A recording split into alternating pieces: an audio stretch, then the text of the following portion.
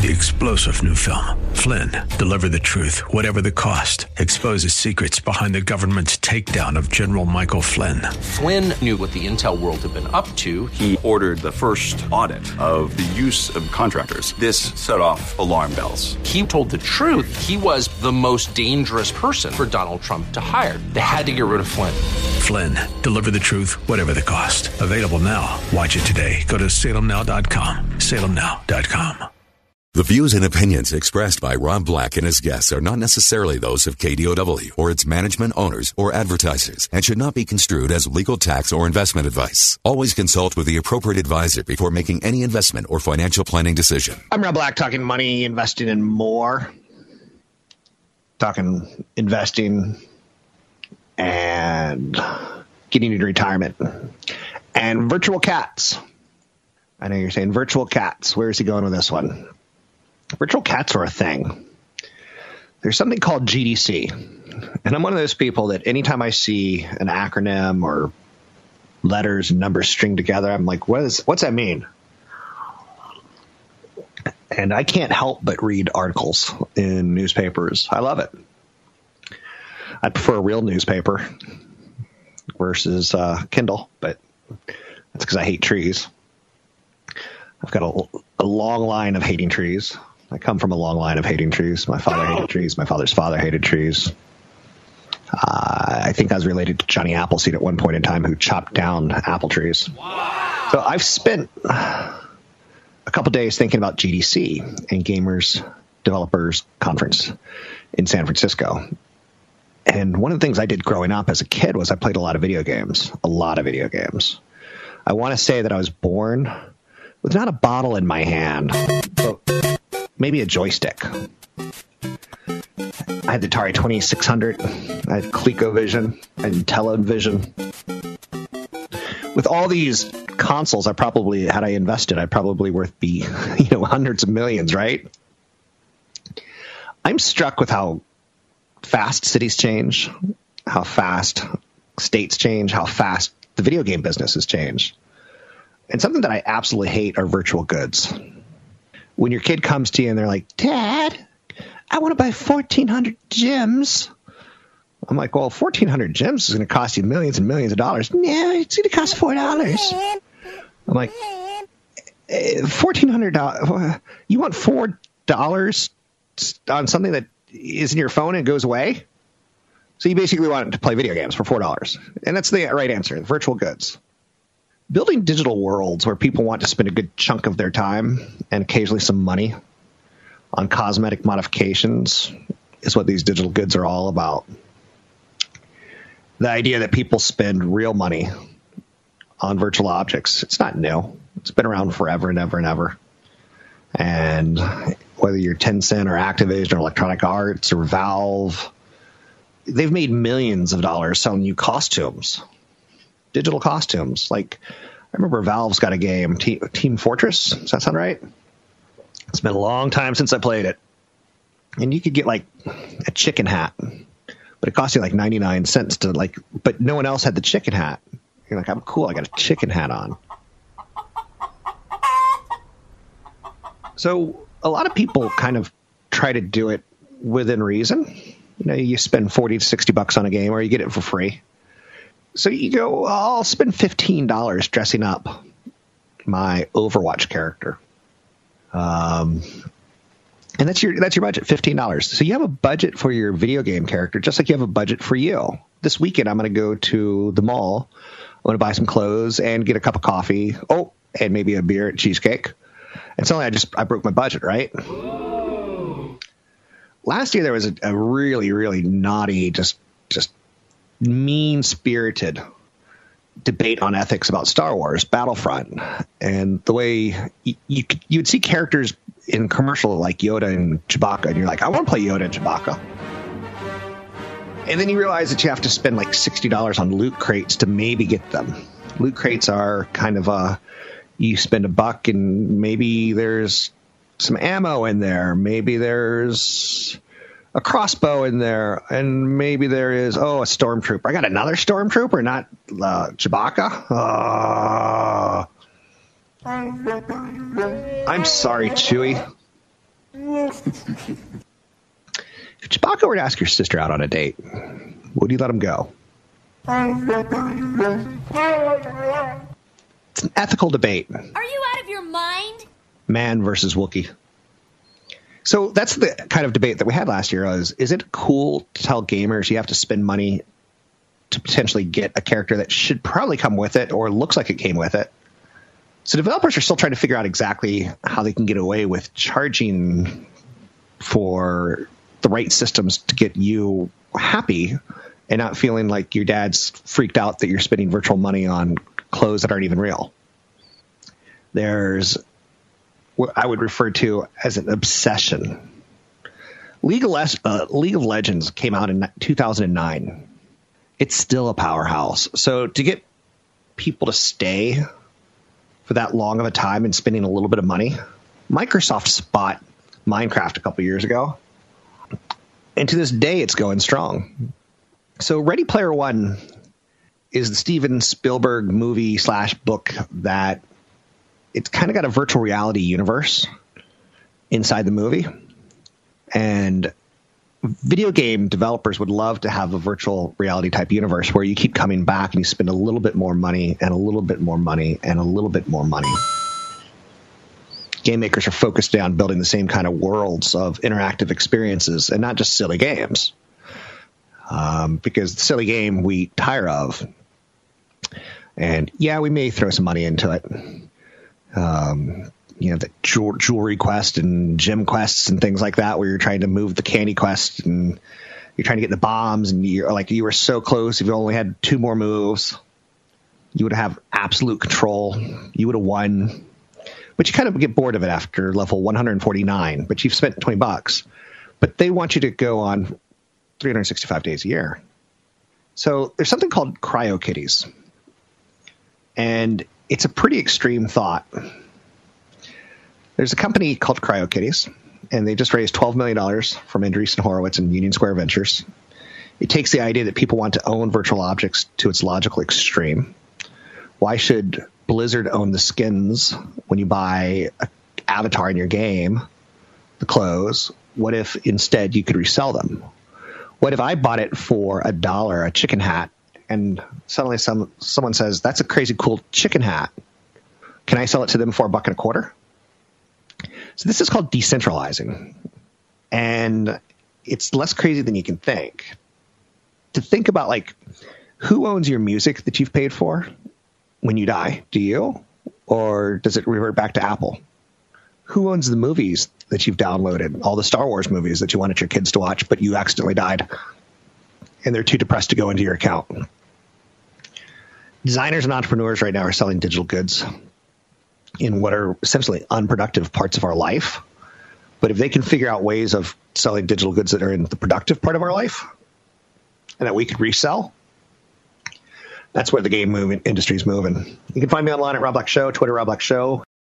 Catch Rob Black and Rob Black and Your Money live on the Bay Area airwaves, weekday mornings from 7 to 9 on AM 1220 KDOW and streaming live on the KDOW radio app or KDOW.biz. And don't forget the weeknight replay at 7. I'm Rob Black, talking money, investing, and more.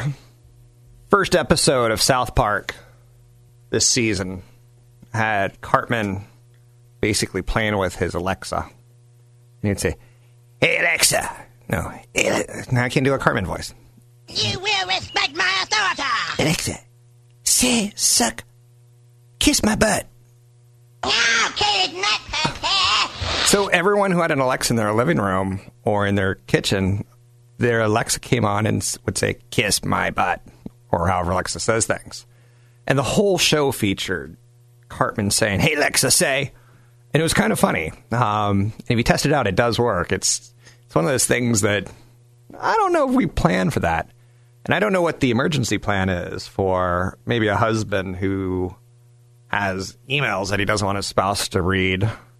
And you say, "Hey, Alexa, read my emails." Because there isn't like a voice differentiation technology at this point in time. Or maybe it's a wife who goes out and buys, like, I don't know, magical cream that she can put on her body and all of her fat and muscles that are relaxed go away. Her stretch marks suddenly turn into candy that you can eat. But that's the problem with Alexa. And here's the problem with Alexa that I have is that people are buying stuff on Amazon that they normally wouldn't buy. And I want to bring in Tony Mendez in for this segment. Tony, have you ever used Amazon and Prime service? Yes. Thank you very much. That's Tony Mendez. You can find him at BayAreaLoanSource.com. He is my mortgage lender. The way an e-tailer has unveiled product before is always kind of interesting because it's typically like about convenience. But Amazon comes out and they unveil like 10 different Echoes, voice-activated home speakers, including one that serves as a digital alarm clock, which we didn't really know we needed another digital alarm clock because don't we have alarm clocks on cell phones and, oh, heck, radio alarms, right? Alexa can already help you watch videos on the web, turn on kitchen timers, listen to music, shop on Amazon, and do other tasks that with smartphones run by Amazon arch rivals like Google and Apple. Amazon's eager right now to have Alexa do much more, like control your remote control. They say like a way to a man's heart is through his stomach. They say a way through a woman's heart is with a good bank account. They don't say that. It's just that's my freaking assumption at this point. Busted eardrums. I need coffee. So Amazon wants Alexa to do more. Control your TV. And we're just not there yet. Like Apple TV's new Apple TV, it's great. And it makes the picture so much better. And if you have Comcast and Comcast boxes typically don't support 4K, but the Apple TV does support 4K. And if you want to watch ABC on Comcast, you're getting like 1K or 2K at best. But if you watch it through your box on Apple or through Roku, they all have 4K boxes. You're getting 4K. So like yesterday I was doing a side-by-side comparison. It's like pretty impressive. But controlling my TV is ultimately my happy point, right? Amazon promises a single command. Alexa can take over your morning routine on flipping on lights, firing up a pot of coffee. Alexa wants to control a 1990s novelty gift, Big Mouth Billy Bass. Do you remember Big Mouth Billy Bass? It's that big fake bass that's mounted on a wall. Alexa has one of those coming out, or Amazon has one of those coming out that has Alexa's voice. And you can say, hey, Big Mouth Billy Bass, what's the score of the bass fisherman contest this week in Oklahoma City? And Big Mouth Billy Bass would be able to give an answer to you. And what's fascinating about that is when I quit this show, I'm going to become a writer on a fishing show. So that's my goal. It's always been my retirement goal. It's either that or go on Survivor. Don't worry. Be happy. Don't worry. Be happy now. It's my Big Mouth Billy Bass. I fired it up from my basement this weekend. Don't worry. Be happy. When I was down in the basement, I said hello to all my prisoners, my captives, people that you're going to be like, oh, that's where that person was. Uh-huh. So Big Mouth Billy Bass is going to be controlled by Alexa now. Amazon's building a future untethered from the smartphone is what they're trying to do, but with all the software intelligence of that gadget and more. So remember they had the smartphone that had this like 3D holographic thing? Biggest flop. And Jeff Bezos is like, oh, we're going to make bigger flops. And basically he wants to control your TV like your phone would control your TV. He wants to give you sports scores like your phone would give you sports scores. He wants to give you a timer on your cooking like your phone would give you a timer. But he wants to do it with different devices. It's almost as if he was dumped by a cell phone when he was younger, and he's doing everything he can to kill the cell phone. So each Alexa-powered Amazon device seems carefully calibrated to optimize a specific task. The Fire TV is for entertainment, the Echo is for music, the Spot is for morning and nighttime routines, the Echo Show is for communication. So he's trying to throw stuff. For the record, I threw some dog poop against a wall, and it stuck. So you know there's that saying of throwing poop against the wall? Ah! It's actually kind of artistic, and I get why Jeff Bezos is throwing everything against the wall at this point in time. Because some stuff does stick. So there's no guarantees that the strategy is going to win. And some people look at poop against a wall and go, it's just poop against the wall. And that's like looking at Jackson Pollock and just saying it's a whole bunch of scribbles. So the dominant form of computing is still the smartphone. But even Apple's moving away from it because now they have a smartphone that can make phone calls. And let me tell you, it is pretty nice to have your cell phone in your pocket, to be out on a date, doing a little zooby-zooby-zoo, having a little wine. And the lady across from you is like, oh, Robert, you're so funny. I'm like, why, thank you. And she's like, you know what I really like about you is you're not always looking at your phone. I'm like, why, thank you. But I am looking at, I can tell on my watch. My watch has a funny, bzz, bzz, bzz, 3 buzzes. It's my friend Tony. Let's bring in Tony real quick did you know, Tony, that you're a 3 buzz guy on my watch? What does that mean? That's Tony Mendez with BayAreaLoanSource.com. Get your mortgage done through Tony at BayAreaLoanSource.com. So, back to me. Yeah, so like the watch is moving away from the phone, and it's kind of nice. So there's no guarantee that Bezos is going to win out on the strategy. The dominant form of computing is still the smartphone. But in 5 to 10 years from now, Apple's moving away from it. The facial recognition that they're unlocking with their X, not their X, their 10. I like saying it like X, not like the letter X, but like EEECK-X. The X, the iPhone X. The way you say that. I know, right? So the jury's still out if these devices are going to like basically eventually just let our phone be a phone again. Wouldn't that be refreshing? And I'm still waiting for the Get Smart shoe phone. Okay, so yesterday I sang I'm Coming Out, tied towards some company coming out with a new product. But I did a song version, and I got no hate email. So I'm going to do a song every single day now until I get hate email. Hate email powers me, like solar energy powers Tesla. So this is where that song came from in my head. I'm Rob Black, talking all things financial. Want the podcast with music? Find the link to the other version of the podcast by going to Rob Black's Twitter. His handle is @RobBlackShow. Listen to Rob Black and Your Money weekday mornings, 7 to 9 on AM 1220 KDOW. I'm Rob Black, talking all things financial, money, investing, and more. What do you want to talk about financially speaking? I'm here for you. You don't have to be shy. 800-516-1220 to get your calls in the air. It's 800-516-1220 to get your calls on the air. Anything you want to talk about, we can talk about.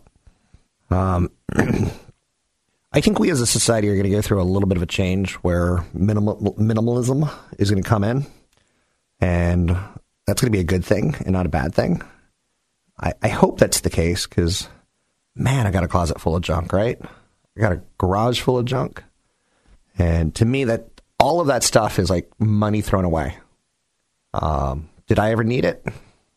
I've got a TV that has a VCR built into it that I used to use in my office. And for some reason, I've kept it just in case I need like a quick hit on a VCR or something like that. Like, I haven't had a hit of crack cocaine in a while. I need to hit my VCR. Quick hit. Put in a VHS tape. Like, what do I have on VHS that I still want? And aren't all those tapes going to be like crap, by the way? Haven't they probably deteriorated into dust? Dust in the wind. So listen to this. This is kind of fun. I've kept every show email prep that I've ever done. I send them to myself at a Yahoo account. And not every. I've done it since 2004. Kind of when Yahoo and Google started doing... Yahoo Mail started like, hey, you can store all your old crappy emails here. Or let's say you had a Second Life that you wanted to live on Match.com. You'd set up your Yahoo account. But anyway, listen to this. On the radio show back in 2005, part of my prep was Google's U.S. search referral percentage hit an all-time high on June 6, 2005, climbing above 52%. The percentage of search traffic that it sends to other websites is more than double that of its nearest competitor, Yahoo.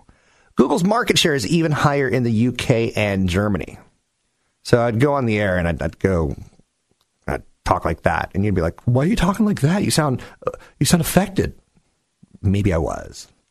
So Google's search for referral percentage by selected countries, it was at 40% in the UK. No, 40% in Japan. 65% in the UK, almost 80% in Australia, and almost 90% in Germany.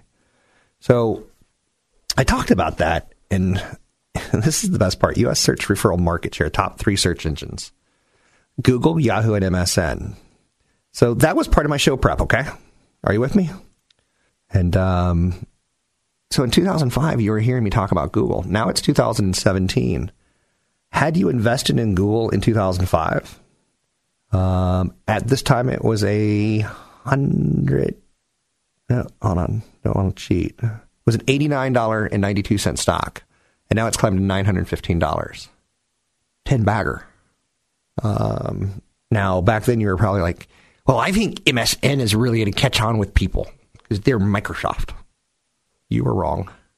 So sometimes it's very worthwhile to go through some of your oldest emails and look back and say, what did I do right and what did I do wrong? History is a great teacher of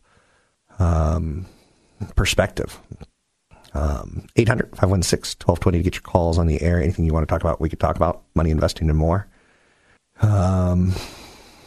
It's funny. I saw a story recently about the best places to go this summer. And most of them I'm like, I've been, and they're not the best places. So, I don't know.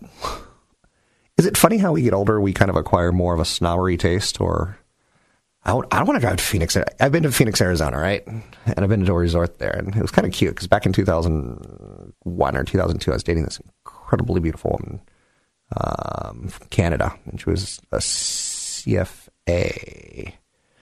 No, she was an accountant for in San Jose. And we flew off to Phoenix one weekend just to see what it's all about, you know. And it was hot. And it was funny because she didn't bring a bathing suit, so she basically decided to kind of skinny dip in the hot tub at like 10 o'clock at night. And another couple came, so she was stuck. So she's just sitting there, and she's like cooking. And I finally figured out how to get her a towel in a discreet kind of fashion. But where does this story go? So we went to Phoenix, and they've got a wonderful nightlife, wonderful, cute bars, right? And they got this mountain called Camelback. And you hike Camelback, and everyone hikes Camelback. And it's kind of cute because the people that are hiking Camelback are typically tourists, right? It's a cute little mountain range that you can hike. And it's not that tough. It's not that difficult. But it's funny. One of the things I like to do when I'm hiking, whether it's in the woods or on a mountainous area, like in Phoenix. So you're walking back down the hill and you go, man, those 3 rattlesnakes sitting on that rock, I did not see those guys coming. And you just keep walking past the tourists and they're like, rattlesnakes up ahead, rattlesnakes. So this list has names on it like Raleigh, North Carolina. I've been to Raleigh, North Carolina, and it's nice, but it's not worth visiting. I own a piece of property in Raleigh, North Carolina, and it's nice, but it's not worth visiting, like to visit. Branson, Missouri, no, thank you. Oklahoma City, Oklahoma, no, thank you. So Dallas, all very nice cities, but I think visiting cities to me is something that you do when you're in your teens and your 20s, and then you're over it. Like I've been to Portland once or twice, and I'm like, done it. I've been there actually a lot more than that, but as a tourist. I do want to see Salt Lake City. I don't know why. There's some cities like Williamsburg, Virginia, which are like these old colonial cities. They got like a street called Dog Street. And you're like, why do they call it Dog Street? And it's like Duke of Gloucester. Like, ooh, America has a history where we used ye old language. Now I'll say this. Memphis is a pretty nice weekend because it throws you. It's got a lot of live music, a lot of nice bars and good food. But once you've been, you've been. So, that was brought up because these are cities that you can visit and they're kind of cheap to visit. Number 3 on the list is Las Vegas. Number 2 on the list is San Antonio, Texas. And number 1 on the list is the Grand Canyon. And I'm kind of very Fred Flintstone about the Grand Canyon, where Fred and Barney are driving to Rock Vegas, and they're driving through the desert, and there's this teeny, teeny, tiny little river that they cross. And it says, future site of the Grand Canyon. Or something like that. And Fred says to Barney, it's not very much right now, but in a couple thousand years, it's going to be pretty darn special. Yabba dabba doo! Why did we like this cartoon? Wasn't the animation awful? Town of Bedrock. Is that a blast out of your childhood? Hopefully it is. 800-516-1220 to get your calls in the air. It's 800-516-1220 to get your calls in the air. I'm sure a lot of millennials are like, what are you talking about? Did all those great cartoons completely disappear? I need to know. 800-516-1220 to get your calls in the air. It's 800-516-1220 to get your calls on the air. Anything you want to talk about, we can talk about. So there's a book that I started the segment with called The More of Less. It's by Joshua Becker, and I read through it, and, it's kind of cute because I think the tagline was, maybe the life you've always wanted is buried underneath everything you own. It's a set of incredible statistics on consumerism in our country. We consume twice as many material goods as we did 50 years ago. The size of the American home has also tripled in that same time frame. Each individual house right now in America contains at least 300, not at least, the average home contains 300,000 total items. Now stop and think about that for a second. I dated a girl who was a millennial and went into her apartment, and she goes, "Can you buy me a Kindle?" I'm like, "Why do you want a Kindle?" She says, "The books, look at them, they're books. Yuck, books." She was fantastic. She got, at one point in time, we're getting orange juice at a breakfast, and she goes, "Is it fresh?" And the waiter goes, "Yes, it's fresh." She goes, "Is it fresh?" "Yes, it's fresh." And then she did the squeezing motion of how you make orange juice. Like, this kind of fresh? Or did it come from a carton? Like, she was not going to have not fresh orange juice. She was going to have fresh orange juice. She was not going to have anything from a carton. So 300,000 items. But anyway, she wanted to get rid of cables. She'd rather watch TV on a computer because she didn't want a cable box and the cables that run into the TV. She was all about minimalism. On average, our homes contain more televisions than people. 25% of people with a 2-car garage don't have room to park their cars. 32% have only room to park one car. The home organization industry is now an $8 billion industry, and it's growing at 10% a year. That's a business you can get into. Reorganizing people's closets, helping them get rid of trash in their house. 1 out of 10 Americans rent off-site storage. That's crazy.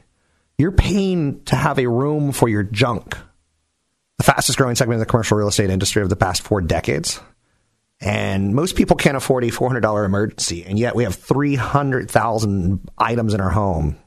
The average American's got a credit card debt of about $15,000. Don't forget, there's another hour of today's show to listen to. Find it now at KDOW.biz or on the KDOW radio app. So let's talk a little deregulation, and I kind of want to flesh this out with you, because when you talk stocks, sometimes you talk sectors, in this case, the financial sector, but sometimes it's not just the company themselves. Like, I know Goldman Sachs is getting a lot of flack right now from Wall Street Research on some of the trading volumes, and that makes total sense. I like reading research reports. And just for the record, if you have an account with Fidelity, Vanguard, T. Rowe Price, TD Ameritrade, they all have online access. And if you use online access and trust it, which I do, there's oftentimes a lot of free research that you can get that costs a lot of money. If you were to pay for it, delivered into like a research account, but since it's being delivered into your brokerage account, the brokerage is paying for, bulk discount, and you get the perk of that. So read those research reports if you have a stock, and you may see typically you're going to see kind of the first sheet which sums everything up, and that allows someone to talk to you and go, I think you should consider buying shares of Goldman Sachs because right now the trading volumes are down. That's a bullet point. And long term, it's a franchise that makes billions of dollars. That's a bullet point. So read the research and kind of get familiar, but then read the details on page 4, 5, 6, 7, 8, 9 of the research report that talks about some of the risks and the profile of the companies. So right now, the Treasury Department is trying to ease regulatory burdens, whether it be on oil pipeline companies. Hey, if oil spills and kills the hairy-bellied moth, that's okay. Now, in the past, the hairy-bellied moth was protected. Said hairy-bellied moth is fictitious. But regulations easing can help a pipeline company get it done, say, build a pipeline in a year versus 5 years where you have to do a study on the hairy-bellied moth. Now, nothing against hairy-bellied moths, but some people say, as a nation, we have to push forward, have economic activity, rock, scissors, paper, that's going to trump, environmental concerns. Or there's a kind of a scale of how far do we let it go, but regulations are an area that we can change on Capitol Hill to kind of grease business transactions. So the good news for investors right now is big banks, including Morgan Stanley, JP Morgan Chase, Goldman Sachs, State Street, and Bank of New York, could get a cumulative earnings boost of about 30% if a series of regulatory relief actions take place. And those are all pretty good names. In the past, I've liked State Street a lot. And Citigroup is a company I like a lot for their international brand. If you were thinking banks right now, you'd go Bank of America. But that Bank of America is very American-centric, which is okay in a world of calamity.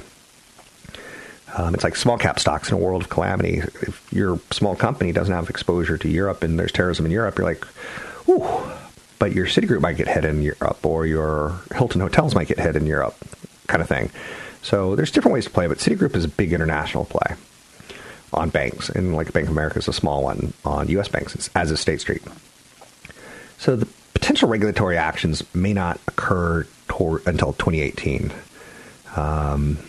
Due to a depleted group of bank regulators in Washington, President Donald Trump recently nominated Randall Quarles, who was an investment manager for a vacant spot on the Federal Reserve's 7-member Board of Governors.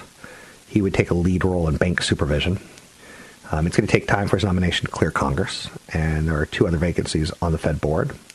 Then there's the question of Trump himself. Will he renominate Janet Yellen as the federal chair? Her term ends in February. Quarles is viewed favorably by bankers, given his background. He publicly stated that he sees a dramatic increase in bank capital has led to higher interest rates, and his criticism of the Volcker Rule, which banned proprietary trading at banks, would help these guys. So easing of capital rule on risk-free deposits is one bank change that would be regulation, and it would help the banks. Modification of the Volcker Rule, which restricts bank trading. And again, should banks be trading? Back in the 1990s, banks became brokers, and brokers became insurance companies, and insurance became banks, and insurance companies became brokers. Like, they all kind of started to consolidate. At one point in time, man, how times have changed. There used to be a Chinese wall between these guys. Now I'm just going to say there's going to be a Great Wall. Or what? How do I not offend someone with a wall comment? At one point in time, it was Clinton who dismantled those walls, as far as, letting banks and financial companies kind of get in bed with each other. And a lot of people stressed because when you had a bank like a Bear Stearns or a Lehman Brothers, fail, it took a lot with it, not just the core business. It took a lot of new businesses they had put together. So the bank stress test every 2 years might go away. It might become every 2 years or every 3 years or every 4 years versus every year. And if you allow banks to reduce excess capital in line with foreign banks, it would, again, potentially return a lot of money to the banks. So State Street, which has about 40% of its deposits tied up into the easing of capital burden on banks taking institutional deposits that are held in risk-free treasuries or at the Federal Reserve, they would be a big winner, as would Bank of New York. Different banks would have different plays here as, their exposure to different regulations. Banks with a large trading operation, for instance, JP Morgan and Goldman Sachs, they spend heavily to meet compliance rules. And the Treasury proposes right now to simplify the definition of proprietary trading and allow greater flexibility in market making and hedging. The idea there is to improve market liquidity, get more trades going, and that ultimately the volume kind of figures out winners and losers more efficiently than someone sitting behind a desk who writes an article. Market making may become more important as the Federal Reserve starts to unwind its $4.5 trillion bond portfolio throughout this year, and into 2018 and beyond. So it's going to take some time, but there's going to be some regulatory hurdles that are removed. It's widely expected. Now, again, with the Trump administration, a lot of people are, looking, how much hair does this Russia investigation have on it, and does it lead to charges or others?